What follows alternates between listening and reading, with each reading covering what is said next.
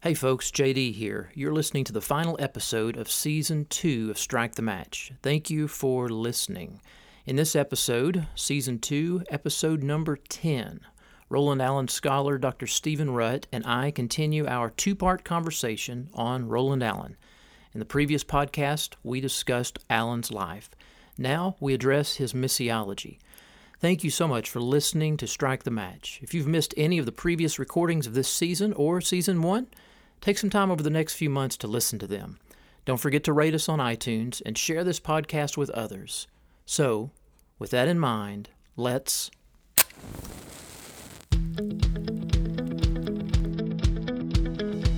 Welcome to Strike the Match with pastor and missiologist Dr. J.D. Payne. Strike the Match is a podcast that addresses matters related to missions, innovation, and leadership. Now here's J.D. Continuing the conversation today with my guest, Dr. Stephen Rutt. If you haven't had a chance to listen to our previous episode of Strike the Match, where Dr. Rutt and I talk about the biography of Roland Allen, I want to invite you to go back and check that out and get an opportunity to listen to some of the social and cultural and historical as well as theological factors that were swirling around Allen in his day and influenced his writing, which that just leads us into this second part of this conversation, and that is to talk about Allen and his missiology. And so I know that many of you that are listening out there, if you're familiar with any of Allen's writings, probably Missionary Methods, St. Paul's or Ours, and maybe The Spontaneous Expansion of the Church are the two books that you're familiar with. I know that as I have lectured on Allen in seminary context, that tends to be the case, and I'm always surprised at how very few people are aware of Allen, though they've been experiencing his influence for some time. And so I'm hoping that as Steve and I continue this conversation that you will begin to recognize just the influence that this guy has on your life and ministry today, wherever you may be serving, and would take some time to maybe dig into some of his writings and things of that nature.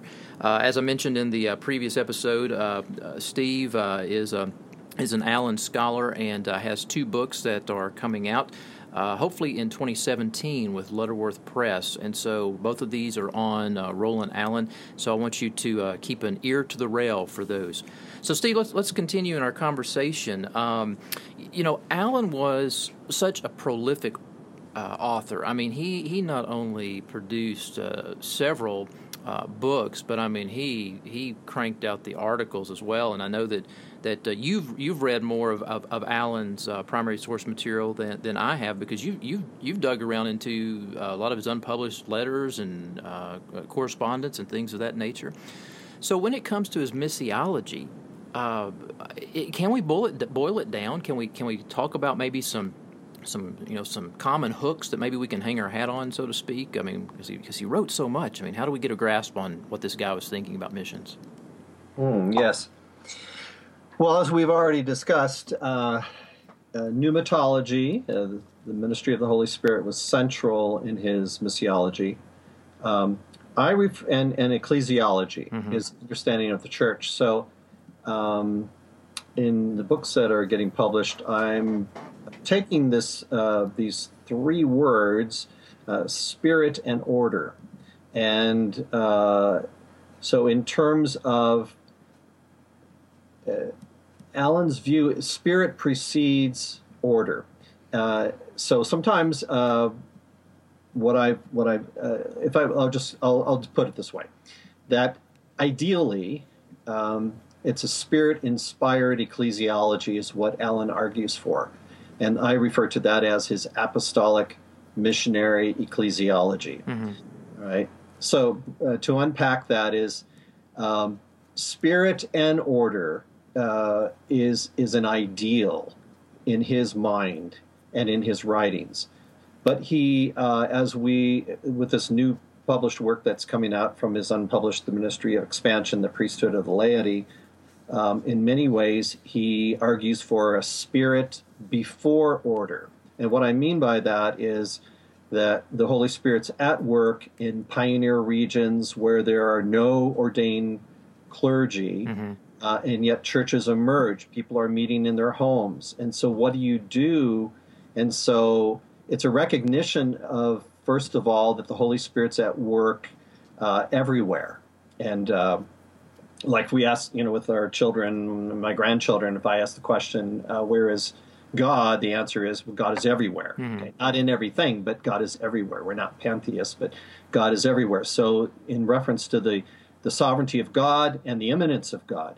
So in Allen's missiology, he has this understanding, and he argued for it, that, okay, many times and this is from the Church of England point of view right now, because he was an Anglican, and so he's arguing against some of the Bishop Gore, and there was a professor Moberly. Yes, and so many Anglican missionaries were taking these works and for good reason, and using them as tools for ministry. But there came a point of, like what happens with people all the time, is you quite often develop a system and then a custom, and then God can't work outside that custom. So Allen said, well, wait a minute. No, the Spirit of God is at work, so he has this, what I call spirit before order. And now, you could read The Family Right, which was the last unpublished thing that he wrote later in life, and you could come away with thinking that he's possibly a Congregationalist, that he moved away from his Anglican roots, and you really couldn't come to that conclusion. So I talked to Hubert Allen about this point. May I share this? Oh, absolutely. Okay, because I'm wrestling with his writings, and so of course Hubert is an Anglican, and so and for those that didn't catch the first episode, Hubert is actually the grandson of Roland Allen.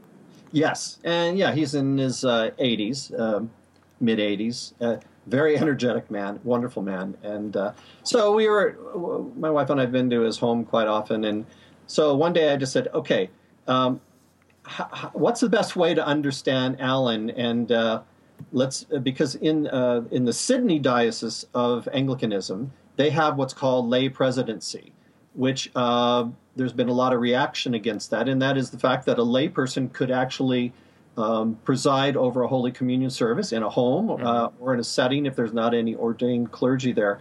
And they permitted that in the Sydney Diocese. It's a low church approach, very evangelical, and so there was a lot of reaction within Anglicanism against that, and others had said, no, that's a legitimate approach. And so Hubert, taking that, Hubert Allen said, well, okay, my grandfather would not in any way agree with the Sydney Diocese, because you've got ordained clergy within that diocese. Already the mature structures and organization in place. Exactly. He says, but in the outback of Australia, where there are no clergy, then my grandfather would have no problem with that. So if you can look at that as a good example, and that really is how Allen viewed things. That quite often the Spirit of God is working outside of the organizational structure. Churches emerge, and that's legitimate, and it's legitimate for people to have Holy Communion. And Allen even argues that this is more than likely what happened in the churches in Rome in the first century before the apostles got there, that there were already churches that had originated. And so you can only assume that they were having Holy Communion and baptizing people, and then eventually you have apostolic leaders that come in and organize it.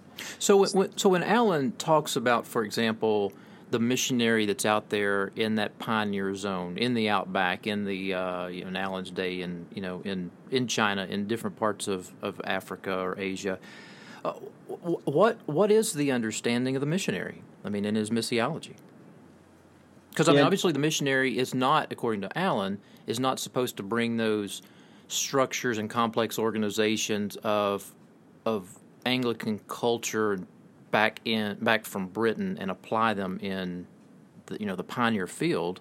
So what is the missionary supposed to be about? Are you talking about an Anglican missionary, or are you talking about missionaries in general? From Alan's perspective, just what he would say. Yeah, because on the one hand, he saw these independent churches that were outside the Anglican structure emerging, and he saw them as legitimate churches if they had the scriptures, right? They had some kind of common creed. They had their own ministers, that they were viewed as ministers, and then they had the sacraments. This is in his letters to bishops. Let me give you a case in point that might be able to describe and answer your question. There was a bishop he wrote to in Tanganyika, I think it was, and Alan's writing to him. He says, you're Lord Bishop, you're very effective in what you do, but Bishop, you are more of an apostle than you are a bishop. And what Alan meant by that was that you have a gifting to go to pioneer regions and immediately plant churches and organize them quickly.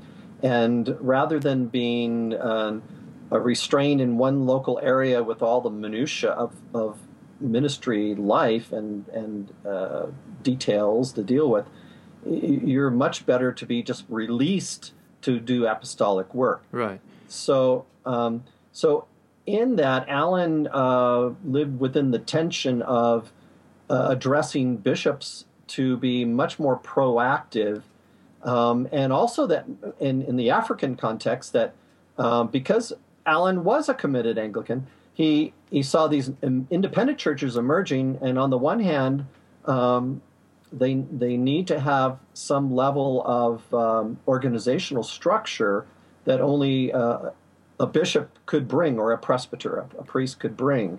So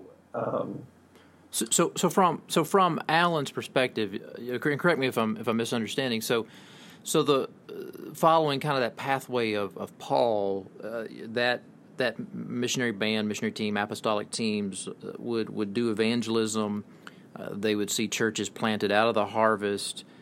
They would work to raise up their own leadership from within and make sure that, as you mentioned, they would have the scriptures, creed, sacraments, and order in place. Yes, and this understanding in his ecclesiology shaped his thinking to then go back to St. Paul's letter to the church in Ephesus. So that God has given to the church apostles, prophets, evangelists, pastors, and teachers for the perfecting of the saints, for the work of the ministry, for the edifying of the body of Christ. Right. So in Ephesians 4, what Alan did, and I make in my writings, I refer to the because Alan believed in the modern day apostles, prophets, evangelists, pastors, and teachers. Now the church, Western Christianity, quite often diminishes the apostolic and prophetic, and we emphasize the evangelists, pastors, and teachers. Alan believed and that there were those that were called to be apostles, those called to be prophets, those called to be evangelists. So I refer to those three as the translocal authorities, as opposed to the resident authorities, the pastor, teacher, or the local bishops that remain in a diocesan center. So Alan... sorry, go ahead. Alan believed that those that are gifted that have the function, the office of the apostolic, I'll refer to it as the apostolic because a lot of people have difficulty with modern day apostles, prophets. Okay, but from Alan's point of view, he didn't have a problem with that, and it's throughout his writings and in his letters. And as I referred to the one bishop that he called, and he said, "You're more of an apostle than you are a bishop." He wasn't afraid to say that. So in Alan's mind, he saw that the apostolic, the prophetic, and the evangelistic offices need to be translocal. They need to be freed up to do the traveling ministry, the missionary journeys, going into pioneer regions, and then going back to those areas to equip, to encourage, to strengthen. And he sees precedent in the Book of Acts, especially for that. So where in that process, and does this concept of retirement come into his missiology? What does he mean by that retirement? The missionaries to practice retirement. Yeah, that's a great question, JD. He gets the ideas early on when he's in China. He begins to wrestle with this in the teens, not just teenagers, but the 1905 to 1920, that period of time. He begins to articulate this a little bit more. By the 1920s, it's beginning to take much more. It's taking on. It's incarnating. It's coming in a flesh form. He begins to write on it more extensively. So by the time of the 1930s, he's pretty well developed in his understanding of what this actually means in terms of the apostolic ministry, apostolic ministers. Again, the apostolic ministers, the apostolic, prophetic, evangelistic. And he sees the need for the order of the local churches, and that what I call the translocal ministers don't really have the authority to influence the local churches, which are already governed by their own presbyters, their own ministers, and their own bishops and deacons. And but they do still speak into the life of those churches based on invitation, or sometimes with Paul writing letters to them. Right. So Allen begins to develop this missiology. I was actually talking to my students at Fuller Seminary about this last weekend, because this really does play into how we do ecclesiology today. And I don't know if I answered your question. So the retirement idea, if I understand correctly, is they're basically, to use the expression, they're working themselves out of a job, right? I mean, they're phasing themselves out. I didn't get to that. Yeah, my first missions professor I had at Elam Bible Institute, that's one of the things he would say to us frequently. You plant the church as a missionary, and then you work yourself out of a job. And he ingrained that within us. And so that really is in Allen's mind. In fact, it came to the point that Allen would say, as he's mentoring students, seminarian students, or mentoring people that are in the local churches already, and dealing with the missionaries ready to go to another region. He says, first thing you need to do is, when you get to the location, have a plan of retirement. When am I going to remove myself, my family, from this setting and move to the next destination? So he sees that as integral to this missiology. And it's not the notion of abandoning these new churches. I mean, he pointed back to Paul would go back and visit. He'd send back, a Timothy, a Titus, others. He'd write letters. So I know sometimes when people hear that retirement, they think of just you leave them and completely abandon them. But that wasn't the case. No, this was more of his push not to be paternalistic. Yeah, to develop a dependency mentality on the leader. It's always about empowering the leadership that's there, and probably the best way to look at it is Allen did use the understanding of like a father in the faith, or a grandfather figure. You're still connected, but you're not in any way overseeing. Especially when he was in Africa, the latter years of his life, he was very careful not to do that. He didn't want anybody to be dependent on him as the local resident priest, especially when he was preaching in the cathedral in Nairobi. Right. I mean, I remember reading in his writings, he talks about missionaries practicing the ministration of the Spirit, where they're basically teaching these new churches how to rely upon the Spirit, Word, and obviously their own leaders. I know that in Allen's time, and even today, I still hear people make the comment, it's not expressed this way, but it basically implies this concept of this notion of retirement, this notion of phasing out. I'm afraid. I'm afraid of what could happen. I'm afraid of what will potentially happen to these new churches. I'm afraid of what will come of these new believers, and false teaching, and all kinds of problems and schisms and things of that nature. And Alan talked about the need for missionaries to manifest this missionary faith. That faith in the power of the Holy Spirit, to do His work, in the churches that are there.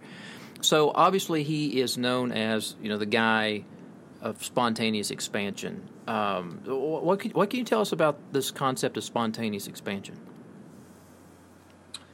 Well, he just believed that once a church is fully equipped with the Scriptures, the Common Creed, the sacraments of the ministry, that... And he often used the word orders instead of the word ministry to talk about their leaders, right? Yes, orders. And in Anglicanism, we call that holy orders. Uh-huh. So the ordination of deacon, you're ordained first as a deacon, and then as you're proven... Then... So let me push it on that just a little bit more, because I know that's a lot in a lot of church planting circles today, church planting movement conversations. There's always this concern about just seeing churches planted and not having their leadership, not having any pastors. Alan said, no, Apostle Paul left behind the orders, their leadership. Yes, and then of course this plays into the whole thing of, well, the problem on the mission field, as we can use that phrase, was that, well, they need these young ministers in the making need to go to seminary back in England or some other country. Mm-hmm. And Alan was opposed to that idea. No, they need to learn in the local church setting, and this is where a bishop can do the mentoring and do the training. So, so go back. The idea that there had to be, there always needed to be ordained leadership from his.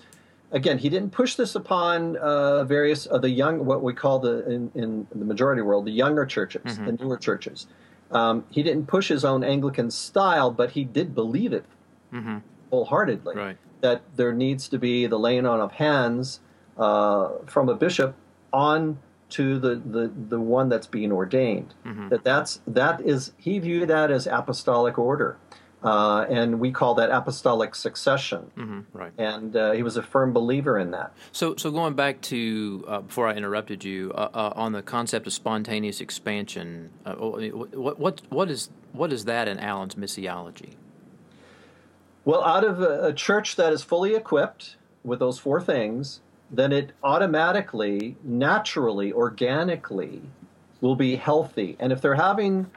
From his view, if they're having the Holy Communion frequently, they're being nurtured in the faith. They're being then energized by the Holy Spirit and empowered to go and to reach out within their community.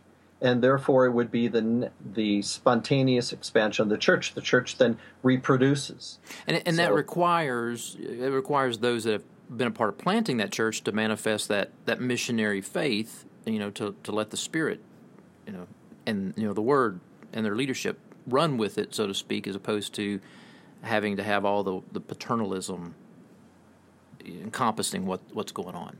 Right, and this again comes with his view of spirit and order. And quite often in his writings, he refers to the missionary spirit. So as we say in theology, the missio Dei, that God is missional. God so loved the world, he sent his only begotten Son. So the Father sends the Son sends the Father and Son send the Spirit from mm-hmm. a Western Christian point of view. The Spirit sends, that the Spirit is a missionary spirit, and therefore, and that can work in conjunction with the order where, let's say, a church planting pastor or a team agree to go to the other side of the city and plant another church. Well, it would be the leadership team or the pastor that's being sent plants the church. Mm-hmm. So you still have the order that's there. That's apostolic order according to Alan. And then it's just, but in many cases it could be that the leadership recognizes the Spirit of God's already at work amongst some people, and so you then, the church then sends the leadership to that area to then equip those people that are already gathering. I know that many of you are listening to this podcast, and a lot of the things that Dr. Rutt and I are talking about now, you're probably thinking, tell me something new. I mean, that's common knowledge. That's what we practice today. That's what we, that's what my mission organization, that's what my church is about. I mean, you're not saying anything that's really, cutting edge or innovative. How would you respond to that, Steve, when people say everything you're talking about? Well, yeah, that's common sense. And I would say that's due to the influence of Roland Allen. Because 100 years ago, the church in Western Christianity didn't think totally this way. Getting back to the statement that Hubert Allen asked his grandfather, when he was 12, do you think I can read these books of yours? And yeah, Hubert, you can read them, but you won't understand them. In fact, nobody will understand them until I've been dead 10 years. That was rather a prophetic statement, and I argue this in my dissertation, too, that because it was right around 10 years later that Bible colleges That's right. began to take a hold of Roland Allen's works, and David Payton put some of his writings out, published some things. So by the 1960s, and as my bishop said, when he was young, he said it was back in the late 50s and 60s that these Bible colleges across the country and seminaries were beginning to read Allen and understand it and going with it. So 100 years ago, this was not the case. Allen was pretty much a pioneer in this field. Not that people weren't doing this, but it was not common as it is today. So I argue that Roland Allen had a lot of, and I think you see it the same way, JD, Roland Allen had a lot of influence in things behind the scenes. He doesn't always get the recognition for it, but when you do a comparison, you see the difference. Very much Especially so. with the growth of Christianity in the majority world, Africa, Asia, and Latin America. These are things that Allen talked about that was new ideas. Yeah. Well, brother, thank you so much for being a part of this conversation, our previous episode conversation as well. My guest today on this episode of Strike the Match has been Dr. Steve Rutt. He is assistant professor of biblical studies at Arizona Christian University and adjunct professor of intercultural studies at Fuller Theological Seminary. He is also a priest in the Reformed Episcopal Church and very much an evangelical Anglican in that tradition as well. Dr. Rutt, if people want to get in touch with you, what's the best way to do that? They can email me would be the best way. I check my emails daily. So it would be Stephen, Steven, RUTT at, and then Arizona Christian, that's the university. So Stephen.Rutt at arizonaChristian.edu. That would be the best way to get a hold of me. Very good. And we look forward to getting copies of your work from Lutterworth Press, 2 volumes coming out on your research that you've done on Roland Allen. So those that are listening to this, make sure you get copies of his books on that topic. Brother, it's been great talking with you today, and I hope that it's also been a blessing to you as well. It has. Thank you so much. You have been listening to Strike the Match with J.D. Payne. You can find J.D. on Facebook or follow him on Twitter at JD_Payne. And if you'd like to check out more books, posts, and podcast episodes, visit jdpayne.org. You can also subscribe to this podcast on iTunes, and we'd be honored if you would consider rating us or leaving comments. Thanks again for tuning in. We hope you'll join us next time.